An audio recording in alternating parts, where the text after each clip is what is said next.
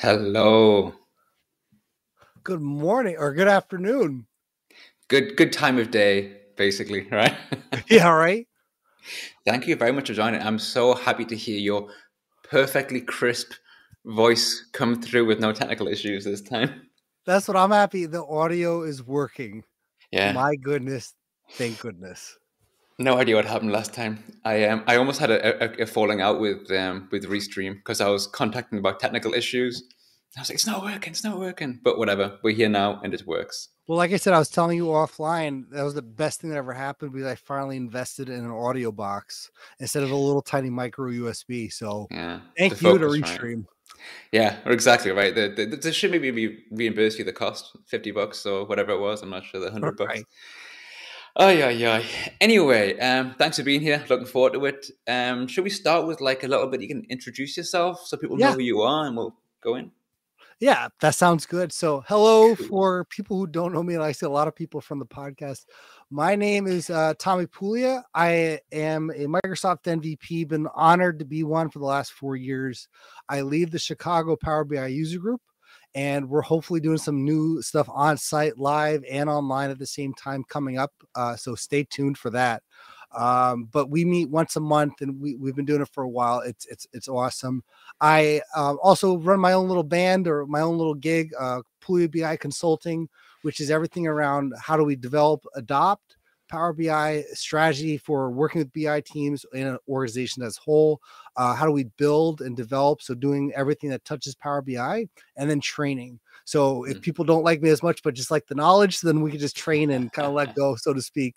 But been doing that actually pretty recently. I was doing it on the side for a while, but kind of, so to speak, ripped the Band-Aid, and it's kind of the full time now. So I have opportunities to do stuff like this, and Nice. in Power BI for, my goodness, since back in the designer days when it was Power BI Designer.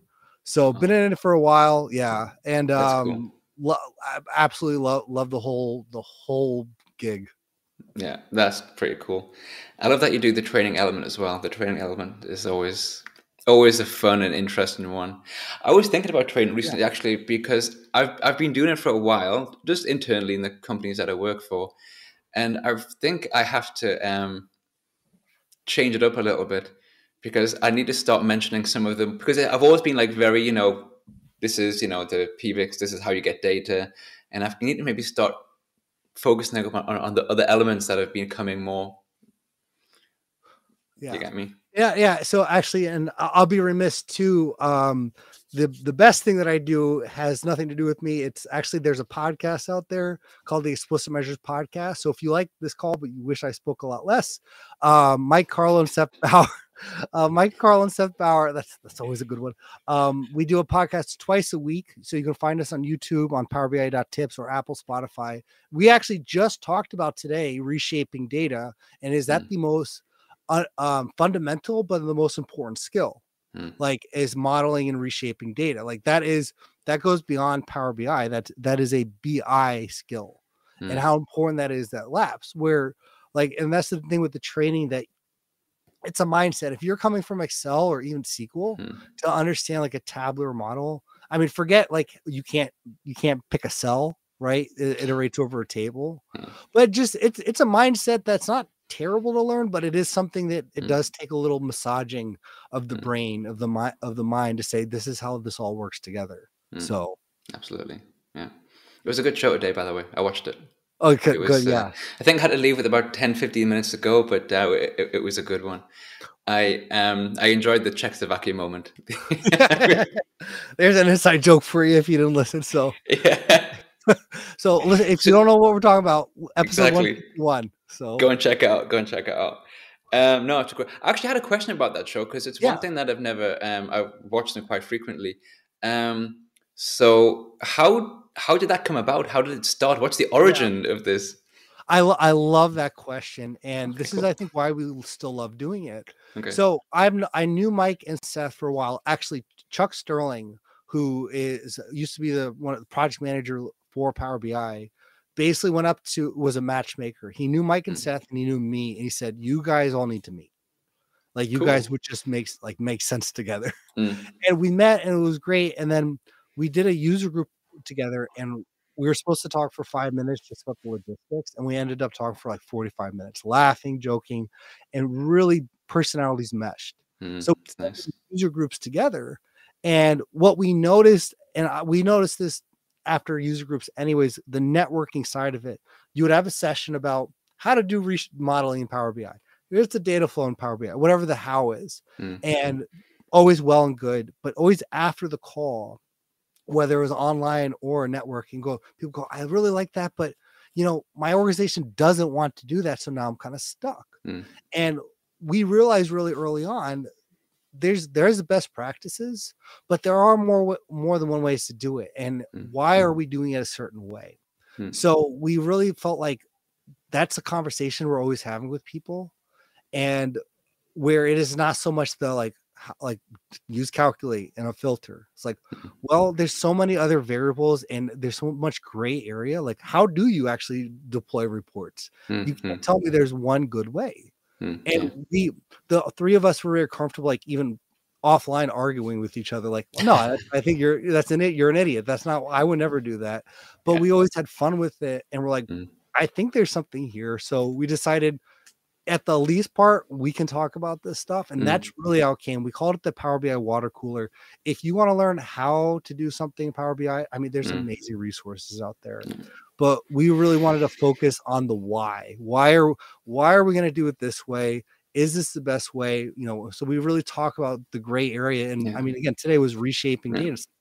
Well, hold on. Like, should everyone learn how to reshape data if you touch Power BI? Is that a require? So those types of questions that, I mean, they get us pumped up. So, and it's, Sure. I think there should be more arguing in our space, to be completely frank. Like, this is a space with like, and where it should, there's not always the best way. And I think that leads to better solutions. Yeah, I agree. Actually, I think I agree. I often feel that I'm reading a lot of things when people are talking about this is the best practice and it has to be done this way, which is, of course, sometimes there are best practices, but I don't think there are as many as I don't think there are as many best practices people actually say. I think sometimes people will focus on this is very, very good, and I think for a newcomer that can be quite daunting because you feel like you have to do it that way, and it makes you explore less, Well, and I think we just did a series on people, process, technology, and to me that it was like if anything, the podcast helps me out a ton. Talking to, but you realize that no matter what we're doing, and what I love about our space is, even if the technology completely, like I'm a Power BI guru, if you're terrible with people and you don't understand process, I don't know how successful you're going to be. Yeah.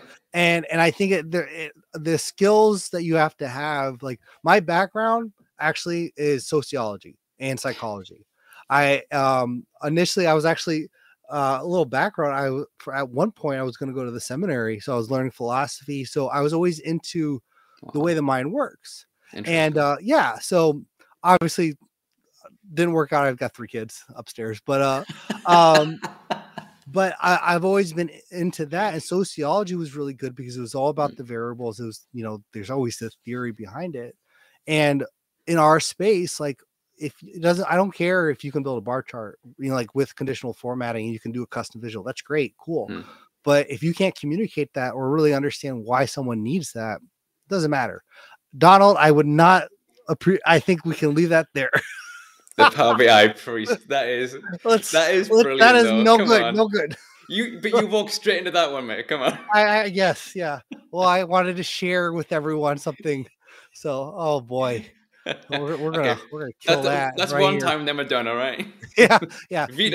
You got your one cookie, and then we're done.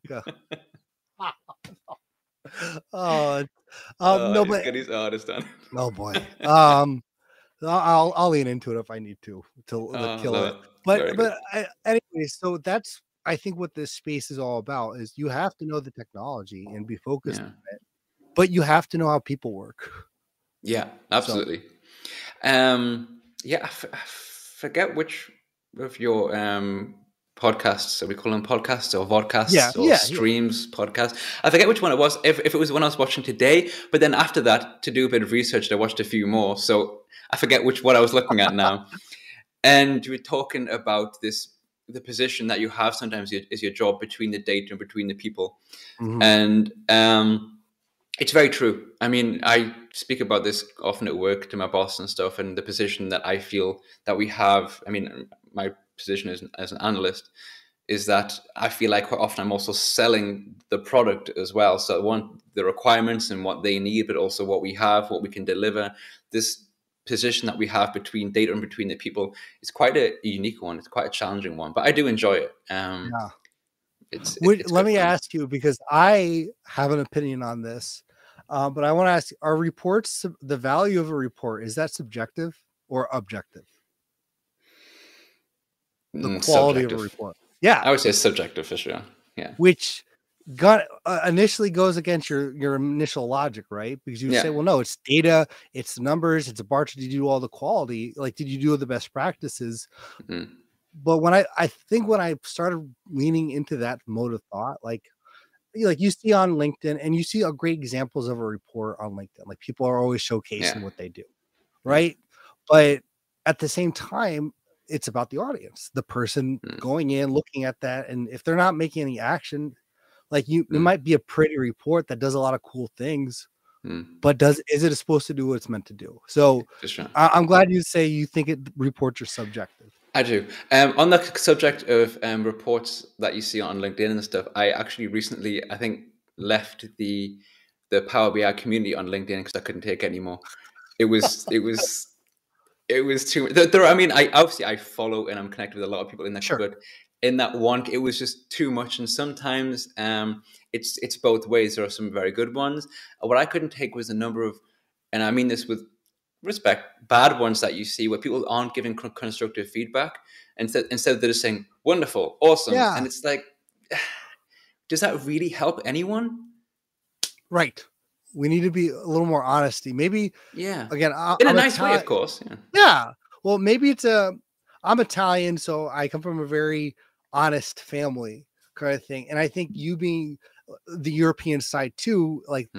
there's a bit of a more realistic pessimism there kind of Yeah. thing, Well, right? my wife's Italian as well, so I have this Yeah. connected with that whole family. So yeah. Right. But I like that you say that's a very interesting point, because you don't want to also be a bully online, No, of course not. but No. you do want to help people out, and Mm. not everything's great, you know? Yeah, yeah. And I mean, maybe it's just me, the way I perceive myself and what I want to do. Sometimes quite often I'll start to write a comment and pose it in this really Yeah. constructive way. Every now and then I've posted something, but then I'm like, I get halfway through, I'm just kind of like, I can't be bothered. It's a weird medium Yeah. to give this sort of feedback, you know. Yeah. But again, I just feel more comfortable on Twitter because I think it's strange that when I post it on LinkedIn, the entire universe seems to see it. Right. Sometimes it's a bit weird. I don't know. I wish there was a forum. There probably is, and you could probably do this with messaging on LinkedIn. But where I've been, have you noticed though too? There's this new thing on LinkedIn called Novi Pro, and they're like there's new platforms coming up for No. like building your own portfolio of like reports and dashboards. Okay. So, and here I'll see if I can send it here. Yeah. See if you can post them. So Yeah, people, if I click on it. and you can basically yeah, I'm gonna put that in here. And I'm not saying you should do this. I actually don't know how I feel about this yet. But it's basically anyone. It's kind of like those graphic design websites Hmm. where people can post their, like their designs. Yeah. And so it's kind of like the community, the gallery site. But I don't know how I feel about this. Um, and I I think don't know why I it's. feel that way. I think it sounds like a good idea. There are plenty of places where you can share other things. You have whatever GitHub for sharing Yeah, code or whatever. I don't really the Power BI community gallery, whatever it's called, not seems to be as active as it used to be. It's yeah, not particularly great.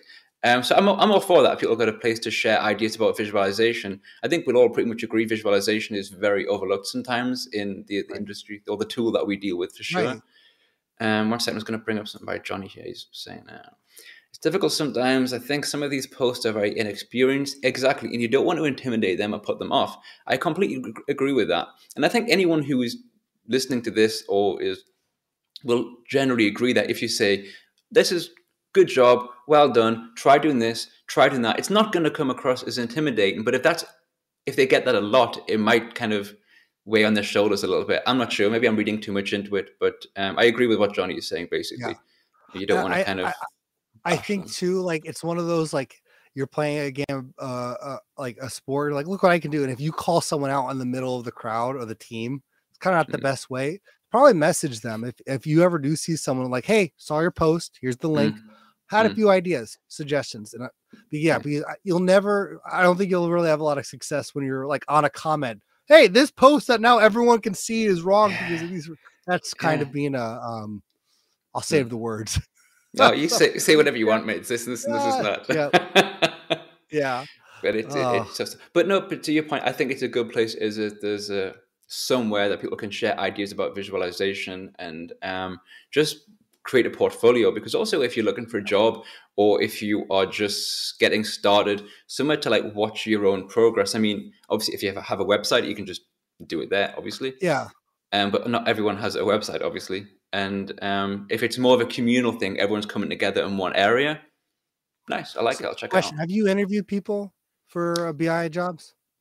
Not for a while, but I have. Yeah, yeah. Yeah. So it's interesting with the design. Like if I see a design versus actually giving someone like a proposal or a problem to solve, Mm, and to me, there's a big difference because I've seen a lot of great designs that people have sent to me mm, and go, okay, but I'll give them a data set like the Van Arstel kind of like data mm, set and go, here's what I need to solve here, and mm, I'll go through something unique and I say, can you build it for me? And either I'll ask them to do it in front of me. okay. Mike Carlo's a big proponent of this too. Like, let them drive, show if they're comfortable. Mm, But it's amazing. I don't know where that design came from. You know what I mean? yeah. And also design versus functionality, right? Mm. Like it may look really pretty, but it doesn't do the job. But that's a good point because I mean I'm all for good visualization. I'm not saying I'm good at it, but I just but I'm interested in it. Yeah, Um, but if you're interviewing someone for a job, depending on the job, I mean, where I work, it's very not entirely, but it's kind of standard financial reporting and other bits and pieces of your standard, industry company reporting. So I would say in that situation, I'd be less interested in the visual aspect because you can heavily influence someone what by what already exists. right. I mean, I think actually we can just maybe segue into this topic as well. The templates that you set up. I mean, obviously, if you're a company, usually you have a template, so the colors are Yeah, going to look pretty similar. Um, and also, it's more important that the numbers are right. Yeah, and usually at a company with reporting, there aren't that many huge requests that are that difficult when it comes to how a visual should look. It's right. pretty, you know.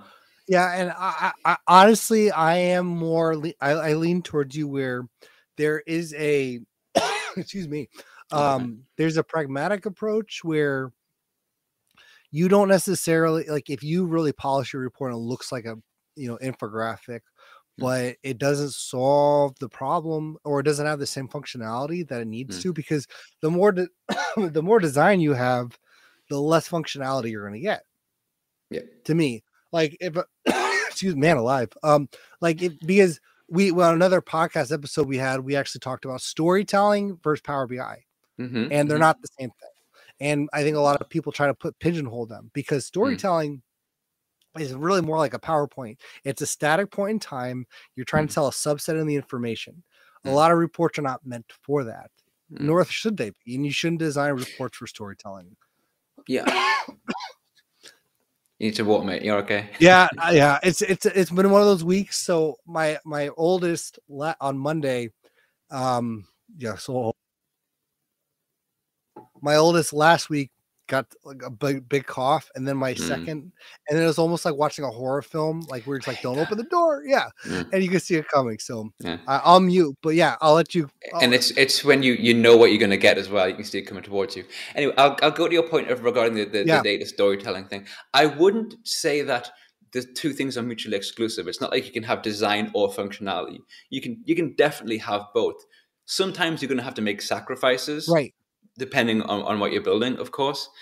Um, but yeah, I mean, Yeah, I would say generally for what you expect. Obviously, everyone builds different things using the Right. tools that they have. With Power BI, I wouldn't say it's a wonderful storytelling tool. You can tell a story with the data. You can lead down certain Right. paths and stuff. But when I think of storytelling, and maybe again, this is just my interpretation of what that is. That's more about like an infographic style thing, or something where there's a lot of moving parts and stuff, rather than trying to work out why performance in a certain area is poor. Well, yeah, to your point, it's a point in time that you're trying to solve an answer where we had campaign A run for 2 months. Did campaign A do well, or should we spend money, Yeah. in this product? Yes or no? Mm. And that only survives for a limited amount of time, so it doesn't have the Mm. same scalability of what our normal reports are. Yeah. So, and I think you're dead on. So, get the data, yeah, get the data right first, but really when you storytell, you're trying to lead a very direct path or road, Yeah. right? Yeah. And when we build a report, and I'm really honestly, I'm getting more and more turned off by the word report because Interesting. Okay. Yeah, I get so that.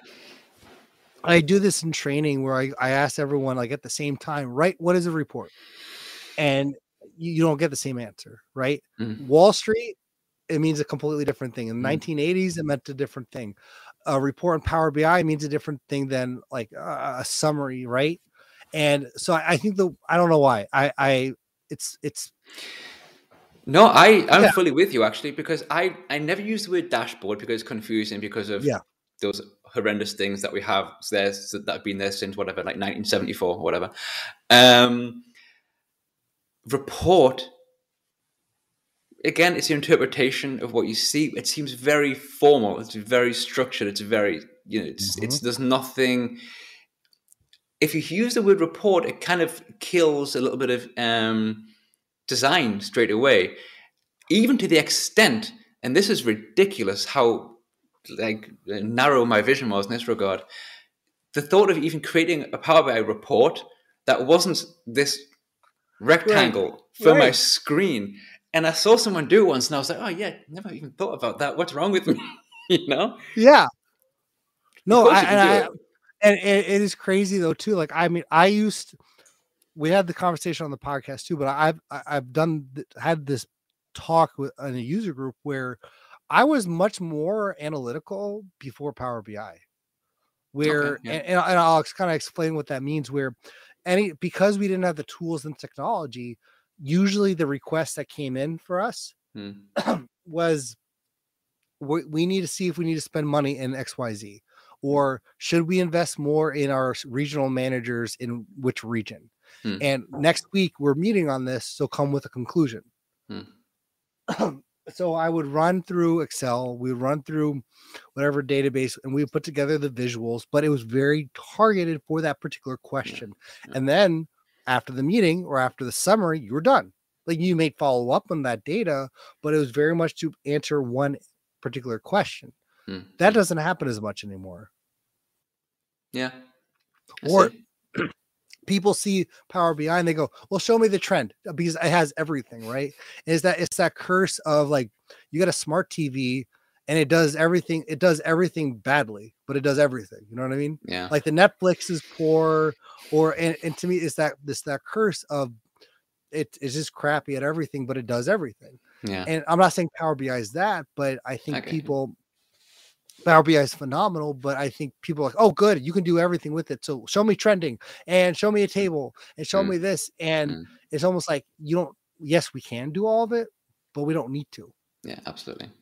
I just want to go back to this point by Goodly. I quite liked it. It was a nice comment. Do you Mm. think there could be separate people exclusively focusing on design and probably a new but modeling? Um, Mm, yeah, that's a good question. So, yeah, uh, I know people are saying, and on like more enterprise companies, organizations, you do separate that out.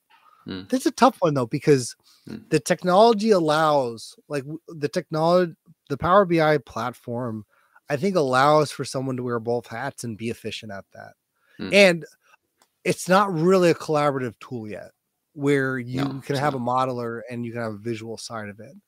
I would be interested to hear other people who do Mm, deal with that. Like we tried that out in a few situations. It didn't work great, yeah. So I'm not sure if I'm for my interpretation of the question, I'm thinking, do you think there could be, as in, do I think it's a good idea, or do I mhm, think that it exists? Do I think it's a good idea? No, I think if I'll just bring the question back up again. If I think it's a good idea, I don't think it's a good idea to have someone who works on design and has like I no agree. idea about modeling. This would not make any sense to me. Right. Um, However, if they start that way, and then of course learn the modeling, this is completely normal. I mean, everyone, if you, I mean, again, I have a not a similar background to you, but I'm a person who came from a very different industry. I studied history and politics, and when you study history and politics, they don't mention much about data modeling. So of course I had to learn that. But Yeah, and that's actually a really I love that because data goblins, and I need to find that article. data Um, goblins, what it's just yeah, such a requirements and design. So yeah, yeah, I'll yeah. put that in here. I think to your point, and I agree completely, because what happens is, in order to build a report and with Power BI, you need to be part of those scoping calls. Like, what's the purpose, right? Mm-hmm. So if you now have two people, one person doing the modeling and one person doing the visual, what's Mm, that handoff like, right? If you yeah, don't yeah. have, you're building the model or you're designing, shaping the model in a way to answer that question, whatever the report requirements are. Mm, Generally speaking, unless you're doing a lot of general reports, but if you categorize your reports like analytical, operational, or targeted, generally there's a real specific purpose in mind. So mm, when it goes to the designer, when we I think a big part of this is that empathy side of listening to what is the problem. mm, Okay, so let's say I get the model, right? And it has my star schema. Great. So now I'm going to create the DAX measures, but I've never talked to the stakeholder at all. mm, Generally speaking, because why would you have both people involved in that entire process? mm, Again, I don't think this is a great question, because I don't think there's a definite good answer here. mm. But let's say you don't have both people involved, and then that person now has to try to figure out what to do. Yeah. I think the general concept of me is quite strange because now I think about it, as you said before, Power BI is at this point not a collaborative tool. It's, Right, one person. The thought of actually collaborating on a report is strange to me because for so long it's just been, of course, you can help people out and do bits and right. pieces, but generally speaking, from how I've worked for a long time now, is you have your report, you build that report and all elements of it. So to have one person doing one thing, another person doing another thing, I'm sure it will happen because they're talking about making it better in that regard. I'm sure it will happen. The model is collaborative. Yeah. That So, is I'll give it that. Do we work on the same project within one? right. Is weird to me. So yeah, I see Wagner say the model's collaborative. See if you can get them online right now. We can butt heads. I'm intrigued. Go on, You Kratos. bring him in, So yeah. bring them on, Um, bring them on. Yeah, Quick but question. A different thing. Yes, I'm doing new Stars of Data. I'm doing it tomorrow. I'm presenting something tomorrow, by the way. So this is just interjecting the conversation. yeah, I've never done a big like kind of presentation other than in local user groups. So I qualified to new Stars of Data. So I'm right. doing something tomorrow. Anyway, sorry. Back to your point. No, you're good. You're good. So yeah, I think that collaboration side.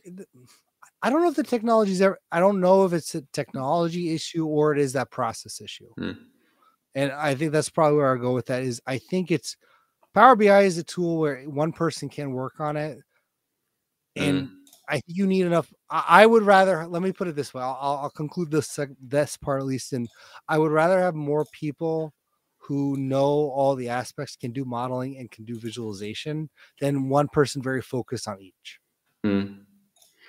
Um, yeah, I think that yes, for sure. I think also everyone has to be like aware of their knowledge and understand what every single person is doing. So yeah, it can get tough, but I think for sure Yeah. it could work. But it will be interesting to see how it develops out Right. in the Well, in well, as the don't tool develops. underestimate. the technology changes so rapidly, and I think this is the difference compared to like legacy systems. Mm, Um, the technology changes so rapidly that you need to be aware of both aspects of what is changing in the modeling mm, sphere, because Microsoft's always developing new things, power data flows, or mm, uh, or with Azure. And then from the visual side, they're doing so many things that I think you need someone who's just aware of both. Like, mm, because if you're not developing, a great example we brought up or is the audiences in Power BI, the new mm, app audiences. Finally, an update to apps. mm, Um, if you're aware of that, that will change the process of how you deploy mm. and the people that are involved, which I think is a big part of this, because who's in charge of that? The Mm. modeler or the designer? Yeah, it's the gray lines of who does what. It's, I Yeah, mean, generally speaking, that can be annoying in projects anyway. So the more heads you bring in, the harder it can get. yeah, right. Yeah. I actually had a project that was kind of collaborative a few months ago, and wasn't great, to be honest.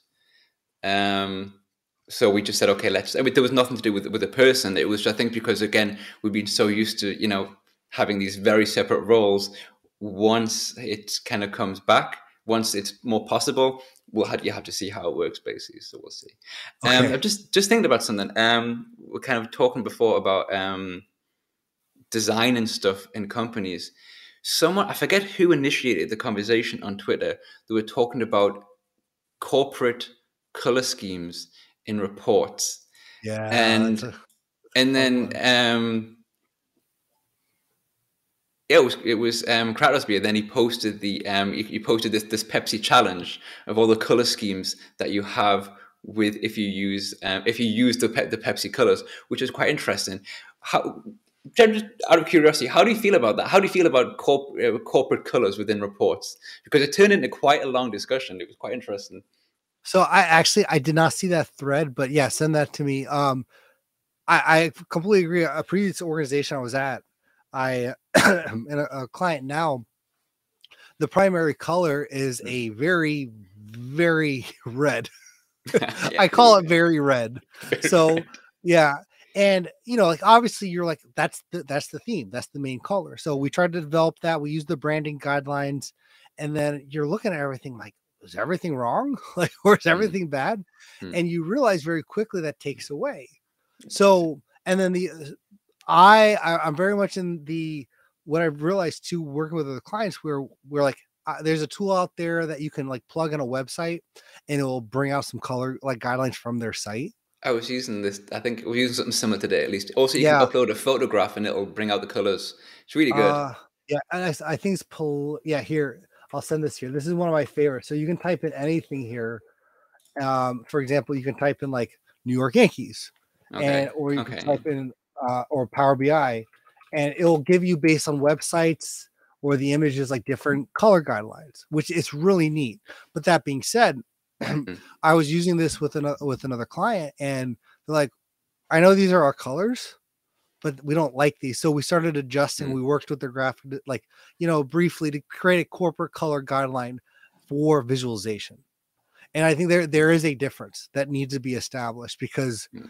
as much as you want to use a corporate theme, that does not translate all the time for No, data visualization. no, And I not at all. think you can work with people at the company to what their preferences are. And Mm, I think you could do that to start. mm. Let me ask you this. I'll follow up with another question. Yeah, Should go there for it. be color theme variations of the color theme for apps? That's a good question. I thought about that. Yeah, I can see why. I could see why that could be.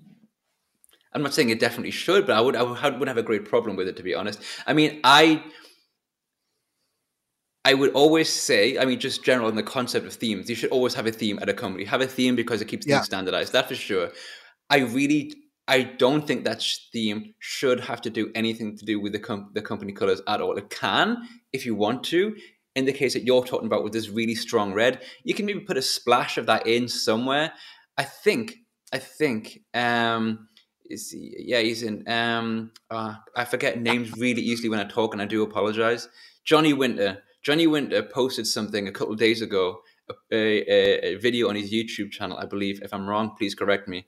Talking about themes with a footer or a header or something. And that was a really Oh good yeah. video. And yes, I think also you say now like a header or a footer with like a bar. Actually, probably if I think about it, quite like a PowerPoint style thing where you got like a line across the bottom. Just okay. I do think it's a little bit, and also the blue for finance, the blue for HR, Yeah. green for finance, for the app thing, that makes sense. Um, I, I think it's a bit strange sometimes when corporations need the logo on the report and the close. It's like, what, did you forget where you work?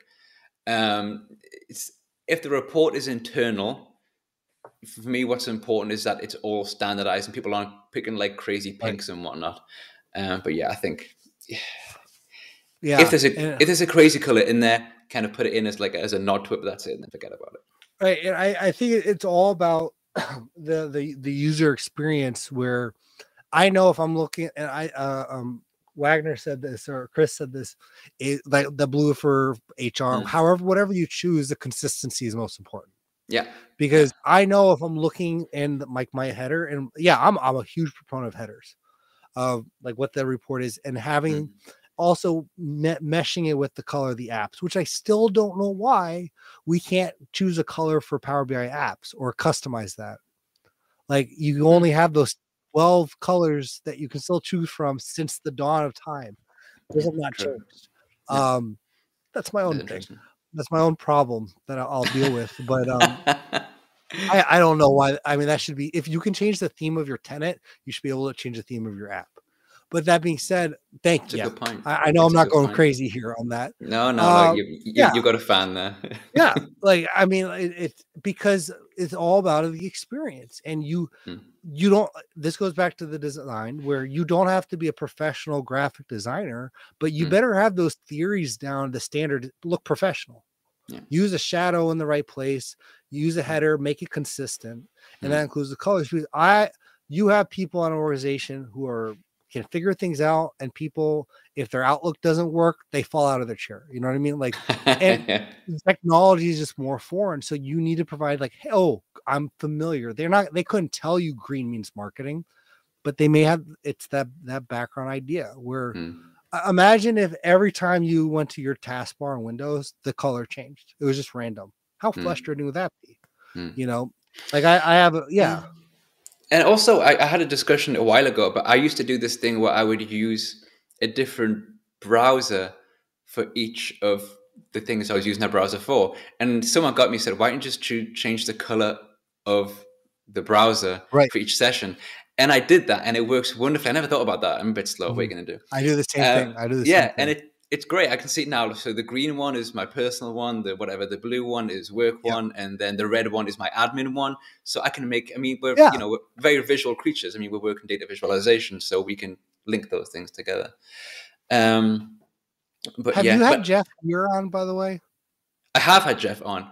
Okay. I accidentally left Jeff alone because my internet went down, and then we have a Jeff 1 and a Jeff 2.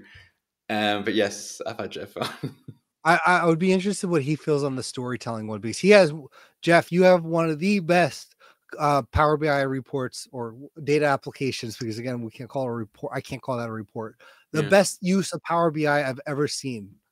But the story that goes back to that storytelling debate. Sorry, he brought this comment. He's like, by everyone making Power BI dashboards, a copy of storytelling with data. Okay, fair enough, son. There you go. Hey, Jeff, you Why may not? get a message from me to do a user group for in Chicago in the next few months. So this is his. Are you referring to his report, like the style guide, or basically how to use Power BI? It's very, very good. It is. Is it? It's open, right? You can just access it from his. Yeah. So I'll see if I can find that. I'm sure Jeff has it as well. Yeah, Jeff's got it. If Jeff can be bothered, he can link it himself, because he has the right to do so. But yeah, I mean, Jeff is also saying, I don't understand why we obsess about corporate colors or not. Yet we don't talk about data viz. We talk about we don't talk about data viz enough. We talk about data viz all the time. Who's we? Yeah. Oh man, most of what we talk about sometimes. Yeah. But yes, I mean, this is also a thing as well. I think you've talked about like overlooked skill sets, but I think I mentioned it a while back, kind of looping back to that. Yeah, I think it's becoming more. I would say it's becoming more spoken about, but I'm very much in my Power BI Twitter bubble, right? So what's going on Right. outside that, it's probably not being spoken about. But so many people talking about how to, data modeling, star schema, all this, Power Query, everything, and how to do DAX and all this kind of stuff. But the conversation about how to visualize and how to actually do stuff with data, how to project that. I mean, the final part, right, is what I say when I give trainings. At the end of the day, what a lot of people like are just the pretty pictures on the data, and yeah. No, and I think it's the soft skills that are the most. Or here's the thing: the most books don't talk about those soft skills in Power BI books. It tells you how to use the tool, right? How to use the technology, Yeah. but 1 second. So we just got something appeared there. Oh my God. Oh no. There we go. Yeah. What did I hear about this? Huh? You're not separating out your modelers, huh? Huh? Oh no. We got Chicago Chris. You've angered him now, mate. You've angered him. All right, let's hear it. Ding, ding, ding, ding, All right. You cannot tell me the people who know what go on in the business, all of them who have deep knowledge in the business, know how to build and manage a tabular model. To most of them, 99.9999999%, none of them know what a star schema is. And if you have a terabyte of data that you're trying to cram into a star schema with live streaming data integrated as well, that's not something that you're going to see a business user or a report user create. Am I wrong? See, I don't know if you're doing Chicago or New York. I would never disagree with you. I'm too scared. But you're right for sure. I was gonna match your Chicago, and then am I wrong? I mean, what's up with that, right? So I'm like, okay, that's just classic Les, man. Oh man, I love it. We had this dang conversation literally this morning about like give Power BI for everybody, but that doesn't mean that you can't give that's like saying everyone should drive without a license. No. They at least go through like some instructions, right? Like star schema is not that difficult. Fair enough. Well, hang on. With auto create, anyone can take any data and have your a mouth report. On auto create. I hate auto create. Auto create is fantastic. Like auto relationships or auto DAX, yeah. No, the copy paste have a report. You just have a report. Just immediately you have it, right? That is fantastic for someone who's just trying to get in and understand what the heck the stupid spreadsheet is that Tommy sent over last night, and what the heck am I supposed to do with this thing, right? Like it is brilliant, and that's why everyone should have Power BI, is that they can use it at their level. It's super important. It's great. But when it comes to modeling, that's potentially a completely different topic, especially on a large enterprise model. And when you have a large enterprise model and you have a very complex model, the subject matter expertise you need in order to manage and understand all the different areas of your data is too big. It's too big for one person. It's too big for sometimes 20 people. You need 5 people on each of the subject areas, and then you all have to collaborate and work together on that model. All right, Guy, you tell me how they all collaborate on a single PBIX that's... It's a model. What's the process? Does everyone have a role then? Like a specific role? Like you don't touch the fact table. No one has the ability to deploy the model. You do it all in DevOps. You control who has access to control the different folders in the model. They all go in and they can make adjustments and changes to the given folders. You have a code review process for shared folders, and then you do the deployment through DevOps. So we're talking about people. I think the concept is about good. lay people, and we're going to introduce DevOps to them. But not lay people. We said, can we share it, and can it be done at the enterprise level? Yes. It's true. 1 second, I'm bringing this up. I've lost control. I'm not used to 2 people. I'm out of my wheelhouse. I'm like, what's happening? His energy. I'm trying to match his energy. Tommy's fine with this. He's like, I'm used to this situation. 3 is gold. And this is my area. All Tuesdays at the Puglia house. Yeah, exactly. But I think what you're saying, I think the concept makes sense, but I don't think you can do it with a PBX.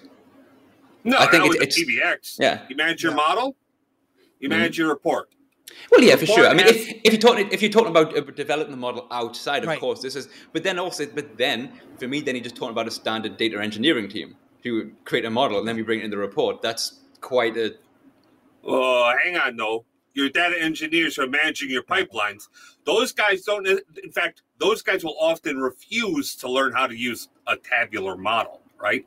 Because they're in Python and they're doing the Python thing and they're all Python all the time. And that's great, God bless. Well, if you ask me, so I'm going to do my Horseshack. Who asked you? Well, I mean, clearly, as Rafael says, I mean, clearly data marts is the solution. Oh, no. We're getting on data marts now. It's going to get too messy, man. Come on. That's a whole. We're not going to get into that. But I mean,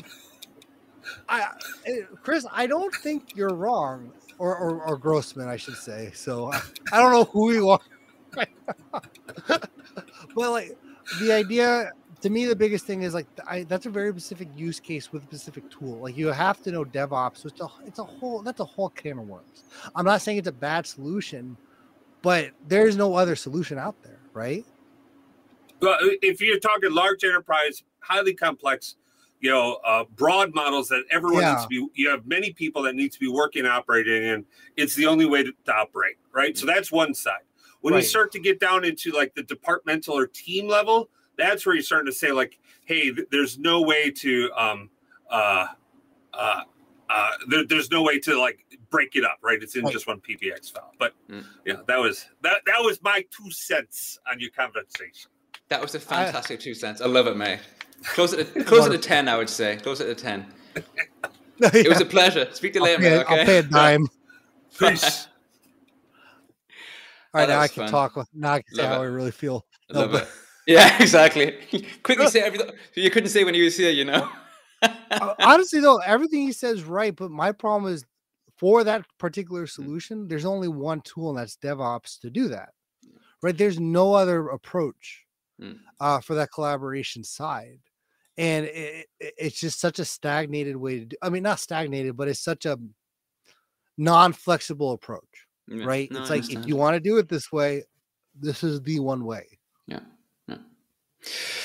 I'm not going to disagree. I agree with what you're saying, basically. I'm just going to upset Chris. Yeah. Oh, no. The funny thing is, I can still see Chris like in the back of the studio. I can still see him reacting. And that's actually a bit... Oh, he's losing it. I love it.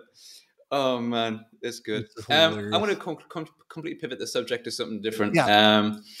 Another video I was watching of yours. It was this how to retire a report, which I think is quite a big topic.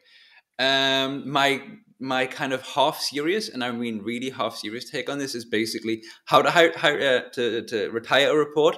You can check the metrics and see who's using it, and if that number's going down. But best way to do it, just delete it. And if anyone is using it, they'll get back to you and let you know. Do you know what I'm saying? I think that's a little more serious, actually. It's brutal. It's brutal, man. Yeah, but you know what? I mean, it's the amazing thing. I first off, appreciate all the research, because this is why our numbers have gone up, apparently, because you've been listening. See, delete you screams. There you go. Right. So one approach that we've done, and I've implemented in the past, is for a report, like we have a metric usage report, and it basically alerts, like has a filter for like the reports that are not viewed within 60 days, or like 40. We have 45 to 60, and then things over 60. At that point, we look at everyone who's viewed the report. We send a message out to those people going, just letting you know, at the end of the week, this report will be retired. And again, does it work when you have thousands of reports? No, but you can kind of group those together. Sure. And you say, like, this is going to be archived. If you need data here, if there's something here, let us know. And Friday is going to be the day. You don't hear anything, but _dead. But like, and then you just do it on Friday. I always like to give the notice, because yes, you can do that, kill it and see who screams. But man, those people are not going to come back to Power BI. No, I was half joking, like Yeah, I say. no, but there's a point to that though.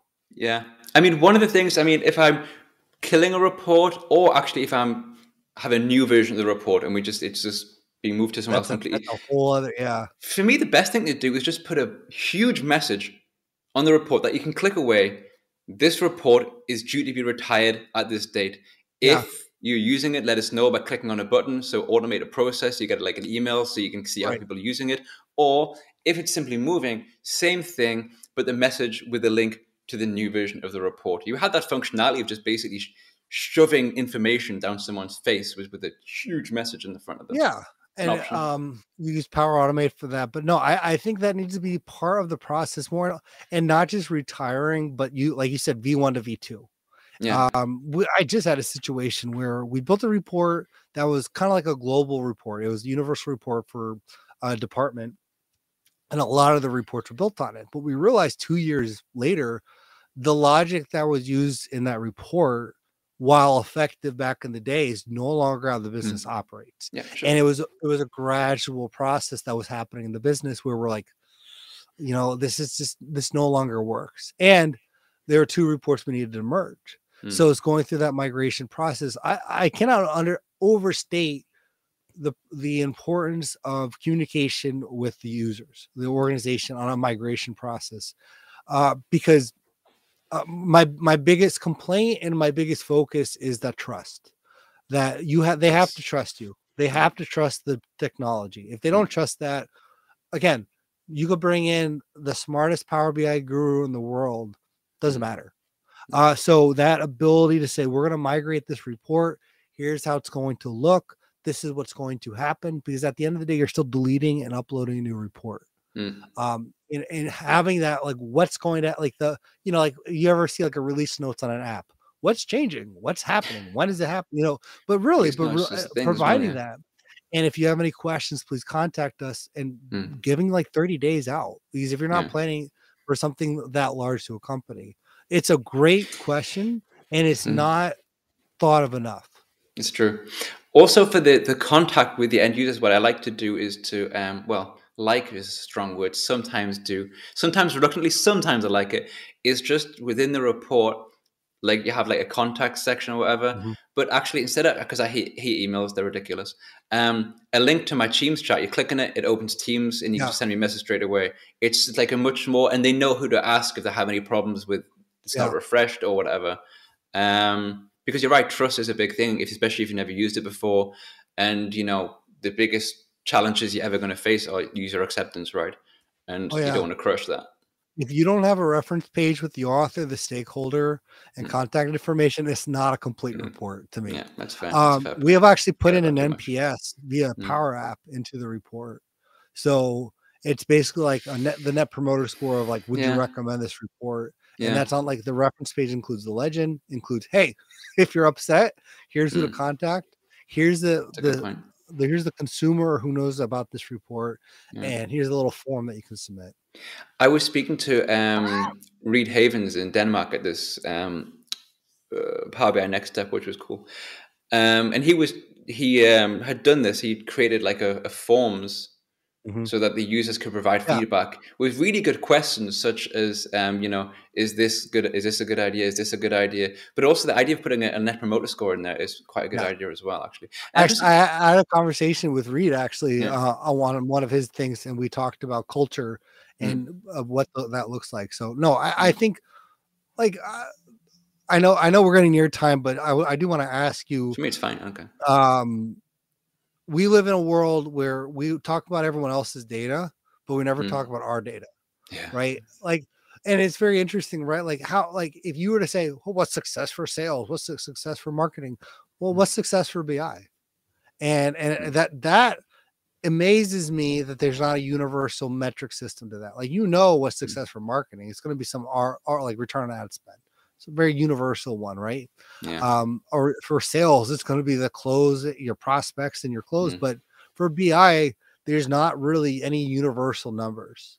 And I'm curious your thoughts on that. I can't add much to that because I think I never really thought about it, but it's a very good point. Like, how do we measure the success of a report? We talk about, we want to ensure that the reports that you build, the decisions are based on the data. So how can you measure that? What decision is based on the report that you provided? Right. What extra insights? I mean, really, feedback from people is the only real thing that we have to do that. Oh, this has been really helpful. Thank you. But how do you measure that? No idea, to be honest. Right. I Well, like and it. again, maybe this goes back to where sociology at least played some success Yeah. is quantitative and qualitative. We can get I mean, there's the amazing amount of resources we can get from the activity log Yeah. with usage, like days since used. And I actually do man, this is why I'm in data and not in English, but the Pareto test, the 80-20 rule. Okay. Yeah. So it's basically 80% of your performance comes from 20% of the resources of effort. So we that's a metric that I've developed for usage is 80% of my views coming from 20% of the people. Yeah. Because that tells me that, okay, yeah, this report may have a lot of views, but it's only coming from 20 people out of the 100 that should do it. So that's one metric that we do. We look at the recent views, the people viewing it, but also the qualitative, I think, is just as important. We can measure that. Like the idea, can you measure trust? I think you can. I think Warren Buffett said, I rather be, what was the quote? I rather be impartially correct than precisely wrong. So, okay. Right. No, but the idea is like, well, we can't measure it perfectly. Well, that's okay, but can we get some index of where we're at? And I think feedback forms, doing qualitative ways to get some ranking of, I feel comfortable in Power BI, I trust the data. That has to be part of our process, because I don't think we're really, I think we're selling ourselves short, and we're not drinking our own Kool-Aid if we're not doing that, because that's how we measure our success. It's a very good point. I have never done it. I had planned on doing it. I'm not just making that up. It was from after speaking to Reed, and I was like, that's a really cool idea, and I do plan just to but you can take it from every level. Like, what is working for you? Is this good or bad? Should this slicer work this way? But to the bigger question, that sort of thing. Also, kind of the same topic-ish here. What I think Imran and Jeff were kind of talking about, this whole thing about when you spend months building a report and then the team requesting it, kind of quietly ban it. Yeah. That is infuriating. Jeff's follow-up was basically you saying that I spend my time trying to avoid building reports, saying, what will this do? Absolutely correct. There is no way that the first thing that someone says, I want a report, the first answer should not be, yes, okay. Like, no. So therein lies the question, whose fault is that? Yeah. So let me propose that. Is that the authors, the developers' fault, or is that the team's fault? I mean, it depends. I mean, I would say it depends. I'm sorry, but Yeah. It does, right? I mean, it depends on what you're building. It depends on the communication between the two parties. Has the business changed? Have they started tracking something new? I mean, things are dynamic, right? Business is dynamic. It does change, but it doesn't change from our perspective when we're kind of, I mean, generally speaking, I think I'll generalize and say most people will have a weekly update, at least with a stakeholder, to get feedback, to see what's going on, what's being done. Are you happy? These sort of things. If you're doing that and at some point they say, oh, we've changed our mind, then I would say, okay, that's stakeholder. So, and no, you're right. There's no clear, it's not clear cut where it's like, no, it's developer. Yeah. I think ultimately though, it's always going to be on us. Like whether or not the fault actually lies on us, I really do think at the end of the day, it's our fault. Like in the sense of we're going to be getting the blame for it. For an example, let's say you build that report and the team's terrible, right? But they ask us this report and you spend 2 weeks on it and no one views it. Well, when you go to your boss or when you go to your project manager, you look at your own time and you say, did I spend a valuable 2 weeks? No, the answer is no at the end of the day. And I think you made some really good points. It's the communication side on, what's the culture like anyways? Like, are you building reports that actually are going to provide value as it is? So it's to me, it's a more macro fault, not necessarily in that individual report. Yeah, I mean, also maybe sometimes it's good to kind of assess what went wrong, but also the assigning blame part is perhaps not the most Yeah. important thing. It's just to see how Yeah. could we generally improve. And Yes. in Imran's case, I think this is also an issue. He said probably months in his case because he was a sole Power BI developer. Always going to be difficult if you're the sole Power BI developer. Always Right. lots of projects, feedback daily, weekly. Then they stop sending CVs. So any daily feedback is pretty Yeah. impressive. I would never do that, to be honest. And yeah, I But if feel you're for you. if you're the sole Power BI developer, it's tough. It's tough because if you don't have the ability to push back, and you don't have and you're in that culture, like it's a losing situation. There, to me, you're not. It's going to be very hard for you to win in that situation. Either you're going to burn out, or the people are going to burn out because you're building everything, and you can't tell someone that's not business value because you may not have that stakeholder or that sponsorship. But we need to be able, like, I mean, again, this goes to the soft skills. If you don't have that ability to go, why? And I think Jeff made a good point, like, well, why are we really doing this? And being able to tell someone, this does not provide value to the business. This does not answer any questions. Therefore, we'll provide a solution, but it's not what you asked. And that's okay. So I love that. I love that. No, it's interesting. It's an interesting topic. Cool, mate. I think it's probably a good point to leave it, to be honest. It's been a nice, lively chat. We had a surprise guest, which was always good fun. Yeah. But really cool. I'm really happy that we finally managed to meet up and have this conversation, mate, because it was a lot of fun. And would love to do it again at another point. Yeah, it was great chatting with you. It was a lot of good fun. People in the comments who would join, I really appreciate it. It always makes the conversation more lively and just generally more fun. So anyone who stops by, no matter how long, thank you very much. It's much appreciated. Exactly. Of course, also, everyone knows you already. Check out your work. Check out your podcast that you do which days? Is every Thursday or every Tuesday and Thursday? You can check us out.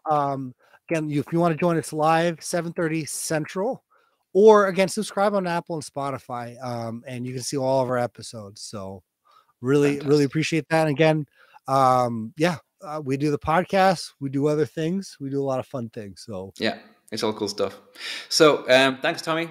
Thank you, everyone. And I shall be back next Thursday with someone I can't remember, but it'll be good fun as well. All right. Cheers, everyone. Bye.